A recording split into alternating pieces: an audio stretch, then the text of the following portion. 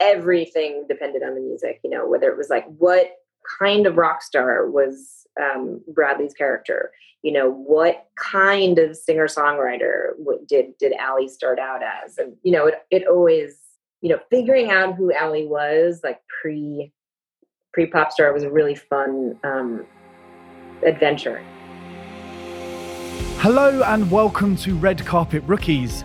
My name is Mike Battle, a film production junior working for studios in London. Each episode, I bring you advice and stories from film, TV and content professionals to help demystify and democratize the industries for juniors and fans alike. Thanks for joining me. Let's get started. Today's guest is costume designer Erin Benach. Starting on indie film darlings such as Ryan Fleck's Half Nelson, Erin has weaved her way through a multifaceted career, including projects like A Star is Born, Drive, A Place Beyond the Pines, and recently Harley Quinn's Birds of Prey, forging enduring relationships with collaborators such as Ryan Gosling, Nicholas Winding Refn, and Bradley Cooper. Erin, it's wonderful to have you on the show. How are you doing? I am wonderful. Thank you for asking. Now, I like to ask my guests, first of all, what did your parents do, and did that affect your career choice in life? Ooh, I don't know if it affected it in a direct way, but maybe in an indirect way. My father is a real estate developer, so he would find properties to build buildings, varying kinds of buildings. And my mother stayed at home and raised my brother and I. And I think I'm still actually trying to unpack this because I'm raising my own children right now, but something made me very driven. I'm not sure what, but I was always driven from, 13 on, whether it was being the best babysitter I could be, or the best counselor, or, whatever I was sort of choosing to do. I was not the best, but I would just work really hard at it, if that makes sense. So at what point did you want to become the best costume designer? Right. I knew that would sort of set me up for that. I don't know if I want to be the best costume designer, but I am the best costume designer. Yeah, that's kind of competitive. I'm not actually that competitive. I would say that I right around the time I was a graphic designer at Penguin Books. I was designing books. I was out of college. I had studied graphic design in college. And I had been doing it for a couple of years. I had advanced kind of, nicely. I liked the people I worked with. I had great benefits. And I sat in front of a Macintosh computer on Photoshop and Illustrator and InDesign for 10 hours a day. And something clicked for me. And I said, I need more. I need to get out there more. I don't think I can stay behind a computer forever. So I set out and started taking night classes at FIT, which is the Fashion Institute of Technology in New York City. And I started taking night classes for fashion design. I think it was something I'd always wanted to do and had a passion for, but kind of, I felt like the fashion girls at college, they weren't my kind. I was really nerdy, and I liked to stay in the computer lab for hours and make stuff. And I was into the photojournalists and the photographers and the illustrators, and those were my people. And the fashion girls were another group altogether. I felt like it wasn't my people. And so I never followed through in college, but then after school, after I'd been doing graphic design for a while, I decided to pursue it. And so I went to FIT for a few years. I think I did 3 or 4 semesters of night classes, pattern making, illustration, construction, all those kinds of classes. And then I started to realize that it was movie characters, I would say, that was really the in for me. It was understanding that that a character could be portrayed in different ways by the way that they choose to dress, and that was kind of my connection to it. So I reached out to, I had a boyfriend at the time that was a bartender, at a bar called The Passerby in New York City. And he had this producer that used to come in a lot. And one day I was there and I just said, hey, love to intern on a movie. Could I do that? And he said, sure, let me introduce you to the costume designer of this movie we're working on. It was called The Baxter. And yeah, that was the first movie I interned on. I took 2 weeks, my 2 weeks vacation. You know, in America, they give us a whole 2 weeks. Wow. So I took my 2 weeks vacation from Penguin, and I went and worked for this costume designer for 2 weeks. And I was into it. I was hooked. I sort of went back to work after the 2 weeks, and I realized I had to like figure out how to make the shift. I wound up going to the set from like 5 a.m. to 9 a.m. And then at 9, I would like quickly run off to Penguin, do my day there. And at like 4:30, I'd leave work a little early and I'd run back to the set and do more. And that was kind of like my school, my film school, really. Between that and then as the years were going by and as I was meeting the costume designers from one to the next and, you know, PAing for them and then assisting for them, specifically Jill Newell at the time. She was an amazing, one of the first costume designer I really properly assisted. And she actually found me on the Baxter. She replaced the costume designer who had actually been fired. And she came in and she was like looking around the costume department going like, what's like trying to pick up the pieces from the last designer. And she just like looked at me and she's like, you know what's going on. Come here. And she just like took me under her wing from that moment. And she was like my mentor from the very start. Lots of people would say that working for Penguin Random House is a dream job in itself. So did people question your decision when you were leaving it? I mean, thousands of people would want that job anyway. And you're going, right, I'm going night classes. It was a killer job. It was such a great job. And my parents thought I was insane. They were like, you studied this, you're doing this, you're doing well in this. Why are you leaving? Why? And, but I kind of had no doubts about that. I knew that I was already kind of peaking basically at like 23. I was peaking in that world. And I didn't see a future in it. I thought, wow, so if I'm just going to design the hottest books, like it didn't hold enough of a future for me. And I knew that. And I felt pretty confident about that. You know, the money part was very scary because I was going from a paid gig to a freelance, maybe get paid, don't know how much you're going to get paid. And I was living in New York. So that part was tricky. Yeah, I'm sure. When I was looking at your credits, it looks like you became a costume designer quite quickly, maybe on sort of indie films and stuff. Was it quite a quick jump or was it a rockier road? I guess I don't know how to compare it, you know, but I would say the route that I took at the time, which was the early O's of the 2000s, the early 2000s, it was a time where independent film, if you could ascend and sort of track along the indie film circuit, you could ascend quickly.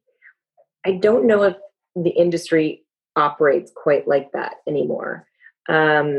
I don't have the perspective to really actually know that. I don't think it does, but I'm not 100% certain. And New York is different than LA, and I live in LA now. So I think that's something good to kind of ask people and from a different perspective, you know, entering in how they feel about it. But for me, what I can say was I was able to join a group of people who were making independent cinema, who were making, you know, going from projects to project to projects, whether it was Half Nelson, and then, you know, and moving along with, like, I worked with Lynette Howell for many projects, and Jamie Patricoff. You know, I kept working with them again and again, and same with the production designer, Beth Mickle. You know, we worked together several times. And so this crew of us kind of, you know, it wouldn't be every single movie, but it would consistently be, oh, hey, what are you doing? What are you up to? And then it would, you know, be like, oh, the next project.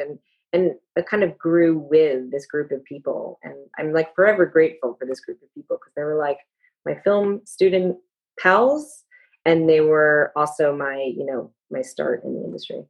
So would you say to younger people coming up who are perhaps in the costume department or indeed any other one, that finding some sort of group that you can move with is good advice? I know there's an element of right place, right time, of course, in what you're saying. But what do you think on that? I think so. I think that's an ideal way to be able to do it. I think it, at the time I didn't realize I was doing that. I had no awareness, but when I look back, I see that's what I had done, and that was a really great way to do it. I would definitely give that advice to people. Find people that you also just in general creatively jive with and sort of love to shop with, So it's a very organic process. You're like, hey, let's go get a drink. And then you talk about, the set and movies and characters, and, that's your school is sort of happening around you. And I think that's what got me through. Yeah. Cause I guess you've mentioned it there already, potentially the best example of that ascending together group is Half Nelson. Because obviously yourself is now designing massive movies. You've got Ryan Gosling, who people have heard of. And then you've got Ryan Fleck, who's directing Captain Marvel. Exactly. So that group have obviously spiraled up through the ranks over the years. Not that there's anything to go up, you know what I mean, from indie films. Sure. From that film, was there an atmosphere of you guys really working well together and something special about it? Because obviously it went on to massive cult success, that movie. Right. I think there was, again, I don't know if we were too aware of it because we were all so new at doing it. We were all really young kids just doing it. And so I don't think we had so much awareness. We actually had a Half Nelson reunion on Zoom. Oh, really? COVID. Yeah. And it was, yeah. Jamie Petrigoff organized it. It was great. And we really got to all talk about how that film was the start of so many of our careers, and what things what it led to, and what everybody had done from the props person to the, all of us, Jeremy Fallon and Beth Mickle and Leo Wong, the makeup person, and all of us kind of how we had evolved, from that movie. And so, yeah, it definitely felt camaraderie. I mean, it definitely felt like we were peers making movies, as opposed to, just everybody in a disjointed sort of different place. That's really cool. And to my knowledge, that was the first time you worked with Ryan Gosling. Now you guys have worked a lot of times over the years, and you've cultivated a really lasting relationship. How does it work from your perspective as a costume designer, where you have to inhabit quite a vulnerable place with these actors? How do you build those relationships from quite a vulnerable place for them, arguably? Oh, Mike, what a good question. Really getting in there. Well, it's important because it is, I don't know if people realize how vulnerable that part is to movie making, and to the characters and to the actors. They're real people themselves, and they have their own insecurities and things that they want and don't want to share. And I think, I would say that the best way, it's interesting. It's not, there isn't like a special sauce or a secret recipe that I can say plainly, but I think it's just about being very, very much naturally yourself. And everything that I would do had to feel genuine to me, both from my opinions about the character, about the script, about how we were going to portray it. It had to sort of feel genuine. It has to feel genuine to me in order for, I think, for them to trust me. I could definitely talk more about it, but I think different actors have different ways and methods. And I think one of the, I don't know if I call it a skill, but something I lean on a lot is I love talking to people and hearing their experiences in life. I think I I want to share in the actor's experience. And so I'm there for them. Of those collaborations, I think my personal favorite and many people's favorites is Drive, which we all love. And the question I have to ask, sometimes there are questions I just have to ask, and I have to ask, what was the story of the birth of the jacket? Okay. We need to know. Need to share. So I feel like I've definitely said it maybe before, but I will. I mean, I have said it before, but I wonder if I've ever spoke it before. I'm going to have to think about that. Anyway, when we were starting to do the movie Drive, I quite frankly did not quite understand the movie we were making. The script was not the movie you see. You know, sometimes you read a script and you're like, oh, I can see the movie, and then you make a movie and it kind of is the movie you read.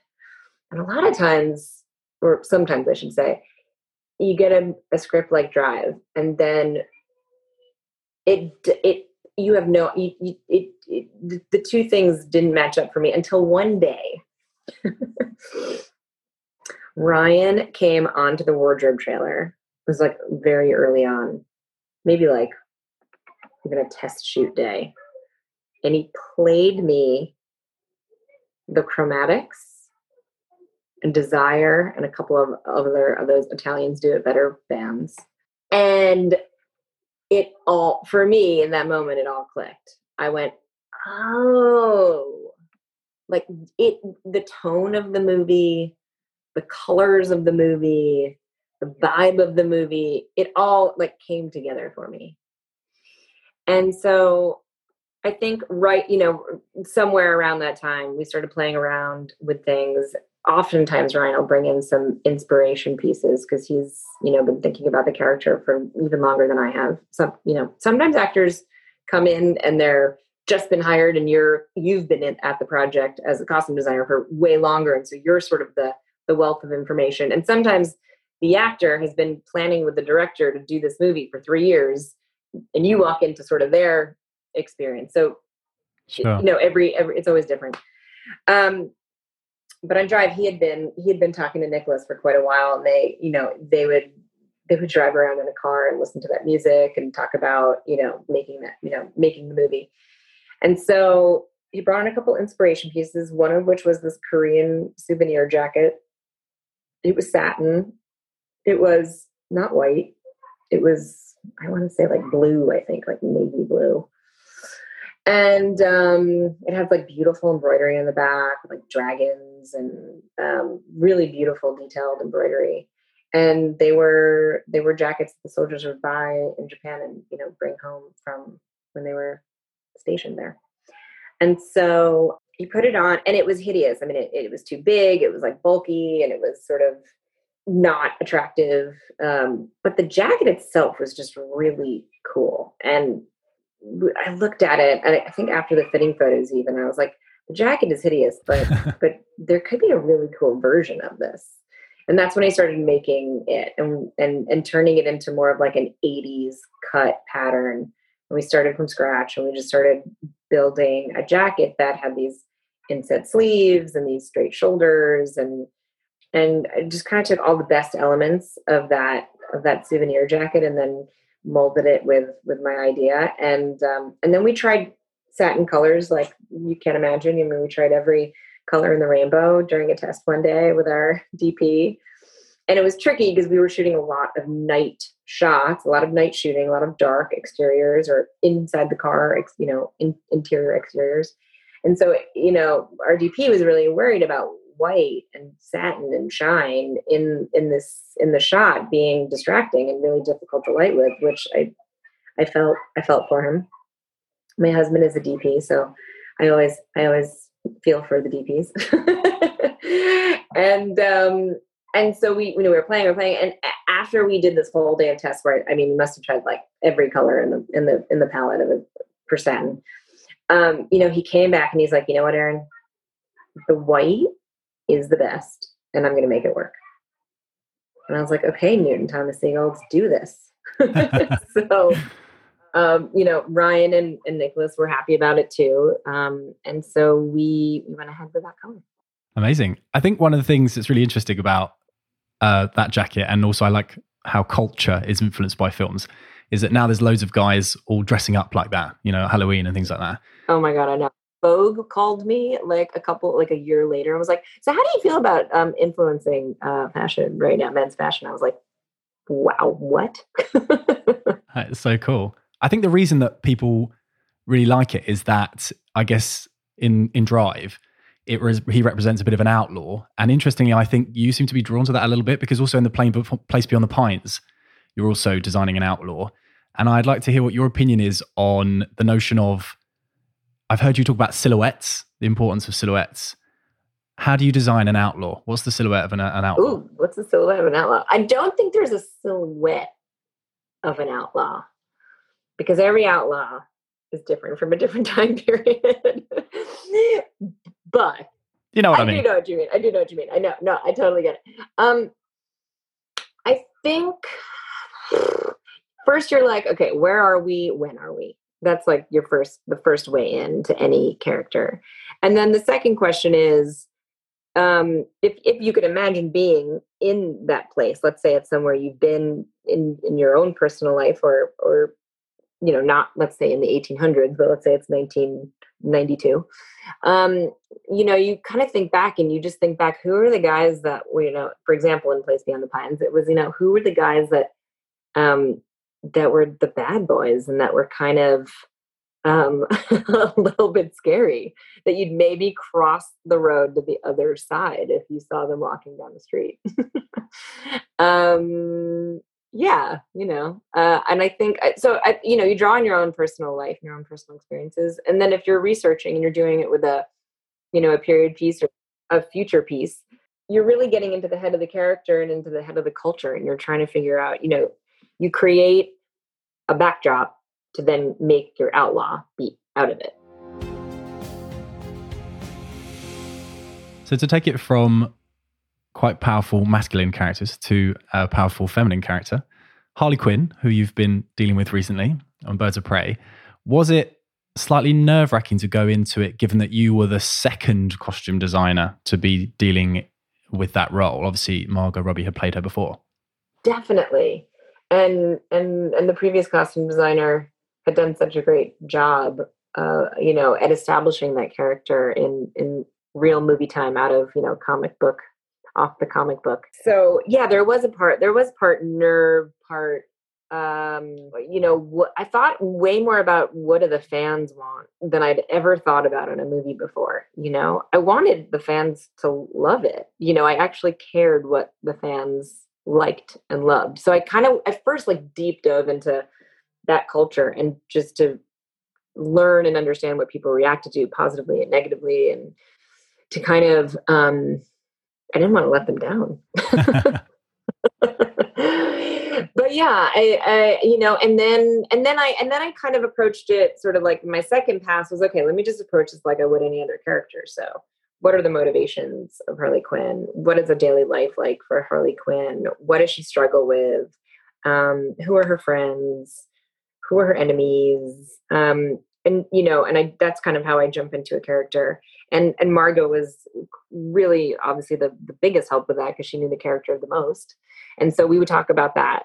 I'd ask her those kind of questions, and we'd talk about that. And she would do these great things where she'd reenact, how Harley would walk kind of. And she's like, she's the kind of girl, just like, she sees a diamond in the window and she just kind of takes it. And, and she would she would reenact the, how she would do it. And that really helped. I mean, those kind of things are everything. I remember at Selma Blair in a movie called The Poker House that I did, that she would, in our fittings, she was always so brilliantly in character. And actors will do it, but it'll be subtle. But she was really amazing at embodying the character in the moment. And I remember that was the first time I had understood that, and how much it helped the process in the fitting room and in the design of that character. So, it's very collaborative in that sense. How did the caution tape jacket come to be? It's going to sound like I was very stoned when I did it, but I wasn't. Where? I trust you. we were, I was in deep, with the research and pulling all this reference imagery. It was super fun. It was like Burning Man meets Raver meets Roller Girl meets 70s like pop star meets. It was like all these amazing references.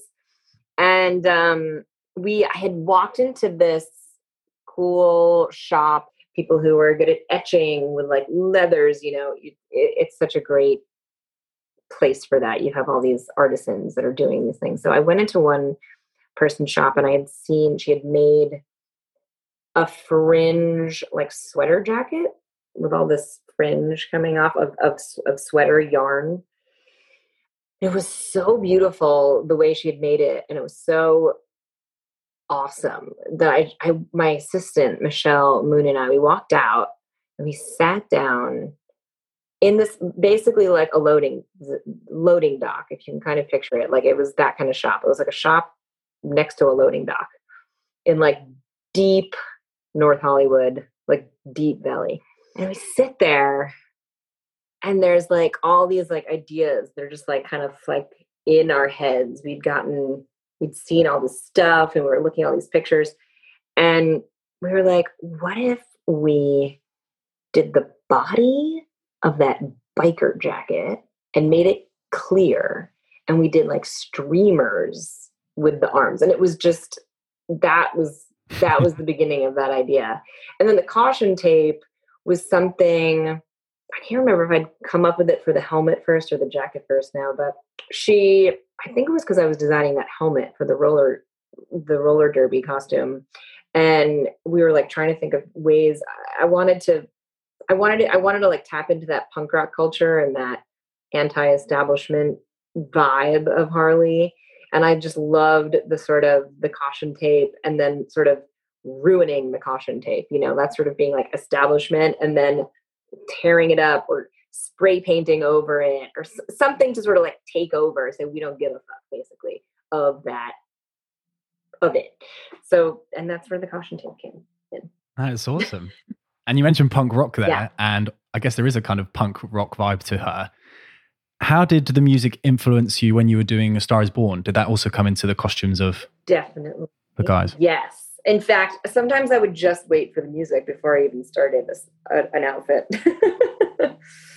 which was harrowing because they were writing music up until like the minute before. It was crazy. I mean, I will tell you that I really thought many times, like, there is no way we're going to like be able to shoot that scene with what's the music? What is it?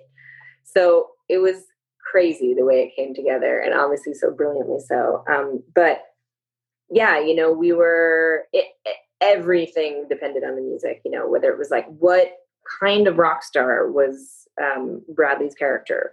What kind of singer-songwriter did Allie start out as? And, it always, figuring out who Allie was, like pre-pop star, was a really fun adventure and figuring out. And actually Karen Murphy and I, the production designer, I would go over to her house that she was renting in LA at the time. And we would just sit there and really try to like create a character. I mean, I've never really done it so in tandem with a production designer. It was kind of a cool experience. And Karen and I were friends, and actually our daughters are friends, and they were playing, outside in the backyard. And we were sitting there going like, do you think she'd be like leopard print? And we would just be like sharing pictures. She'd be pulling off of her computer and I'd be pulling off of my computer. We'd be like, and we were just like massaging out a character really. And it was great. Oh, it definitely came across on the screen. How was your first meeting with Gaga? The first fitting? Oh my God, terrifying. We had a meeting first. So Karen and I went together to her house. Daunting. Super funny. I mean, I've been to many actors' homes before, but this experience was definitely a little bit different. I mean, it wasn't actually. We sat down in a kitchen and we looked at all the imagery that I had put together and Karen had put together, and we really just talked about stuff. And Stephanie's great. She was like, we could communicate so easily. We're, I think, like from similar places, and like both grew up in New York, and we talked a lot about like sort of the New York like music scene and during that time. And we really just talked about artists and different kinds of artists and different kinds of sounds and different kinds of clubs in downtown New York. And that was, it was nice. It was great. Did you find it hard having your lead actor also as your director? Was that a difficult balance? Oh my gosh, I actually found it way easier. Oh, really? Well, because oftentimes I'm actually dancing between. So less approval. Yeah, in a way, think about it. Yeah.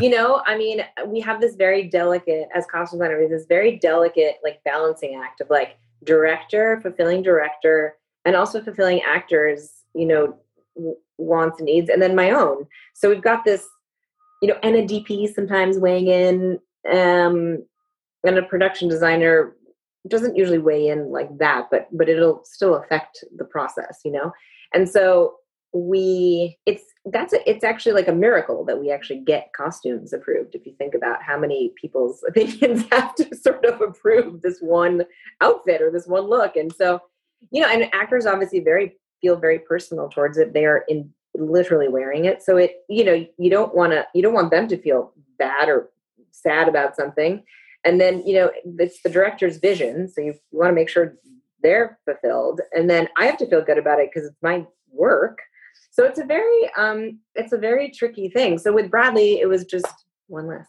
It was very simple. I mean, I think it was great, and we also had to, you would think it would be like straight shot, but it wasn't. I mean, my first fitting with Bradley, I put him in, I did tight leather pants, tight low-waisted leather pants, like a la Zeppelin, and like tight low, like slinky shirts. I mean, I had a totally different vibe for him. And we liked it actually. I mean, it looked amazing on him, but it just wasn't right for the music once the music started to come through. So we evolved and we massaged it and we evolved and evolved and evolved. That's awesome. Now I'm going to ask one more question before we go into our quick fire, because we haven't got too much time. And I like to ask my guests, if there's anything you would like to change about the industry, what would you like to change? I think there should be a better process for newcomers to come in. The PA process is sort of messed up now because I can't hire PAs on studio films, really, or you're allowed to hire one, but because you are allowed to have one in your department, that one usually has like 2 years experience. I mean, if you're on a big movie, you have one position of the PA to fill. That PA better be really good. Like you can't groom somebody if you've got that one position. So I, when I was coming up, it was better. You could have a couple of PAs. They were supporting the rest of the department, but they got to see and touch and do everything. And so, it's really hard now. The rules, I mean, it was meant to like protect PAs, but I think in some ways it harms the process. So, I don't know what the solution is, but currently it's very hard for newcomers to come in. That's interesting, and particularly for the people who listen to this. Now, to finish it up, I'm going to do my little quick fire questionnaire, which is my own, exactly, bullet. And it's my homage to In the Actors Studio, which I presume you've seen before. Yeah. So great. Say whatever comes into your head. Are you ready, Erin Benach?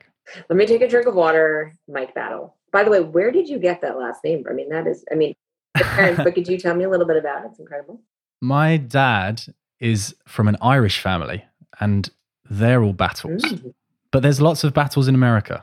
Lots of pastas in Central America. Oh, yeah. Central being Central US, yeah. Oh, interesting. I don't know. Yeah, I haven't come across a battle before. I'd remember. Okay, I am ready.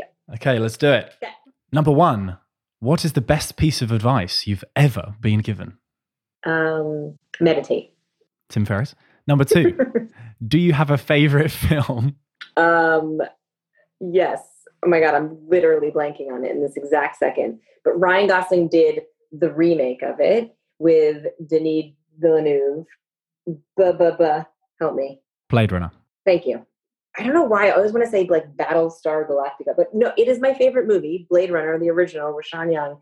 I absolutely adore that film. Everything about it, from the realistic future, historical future of it. I love it. And there's a second part to that question, which is, if our listeners were to have listened to you today and then watch one of your movies tonight, what should they watch? Loving. It's just very prescient for this time in America right now, anyway. And it's a beautiful story about Richard and Mildred Loving being able to get married as a Black woman and a white man in America in the 60s. Awesome. Number 3, what gives you a reason to get out of bed every day for an early call time, if any at all? I know. I haven't done one in so long because of COVID. I'm thinking about how it's going to be so hard. I think, your crew needs you there. You just think about your customers setting up for the day and you're on sets and then going out of what is she wearing? What with it? What jewelry? What's going to happen? You have to be there. Number 4, which job in the industry would you do if you weren't doing yours? Writer. Cool. Number 5, if you could work with one person, living or dead, who would it be? This is a big one, I know. Denis Villeneuve. I'm so excited to see the movie that they did, Dune, with Kurt and Bart were the costume designers of it. And from the trailers, my mouth was like watering, just like drool was coming out of the side of my mouth. It looks so beautiful. I'm so excited to see it. Amazing. Number 6, what is a book that everyone should read? Sapiens. And finally, if you won an Oscar, who would you thank? So there is this woman, Jay Zimmett at Penguin Books, who at the time when I quit Penguin to go actually commit to doing film, she said to me, thank me at the Oscars, number 1. And number 2, she gave me freelance work, book design work to do at home. So at night and the weekends when I wasn't working in the movies, I was book designing and I was still able to make money doing that. So I could make ends meet between the 2 jobs. So I would thank Jay Zimmett. She has actually since passed, sadly, but I'd still thank her. And my parents, because... Good catch. Thanks, right? My mom and my dad for giving me the drive and for supporting me along the way. Wonderful. And on that note, that brings us to a close of our interview. Thank you so much for your advice for juniors listening and also an insight into both indie film darlings and massive motion pictures. Thank you so much, Erin Benach. Thank you for listening to another episode of Red Carpet Rookies.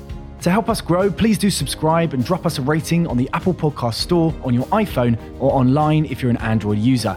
And of course, any support via our Patreon page or merch is amazing. So if you'd like to help, please do head to redcarpetrookies.com and follow the links. If you'd like regular updates of what's going on, you can also follow Red Carpet Rookies on Instagram and Facebook or RC Rookies Pod on Twitter. Have a great day and we'll see you next time.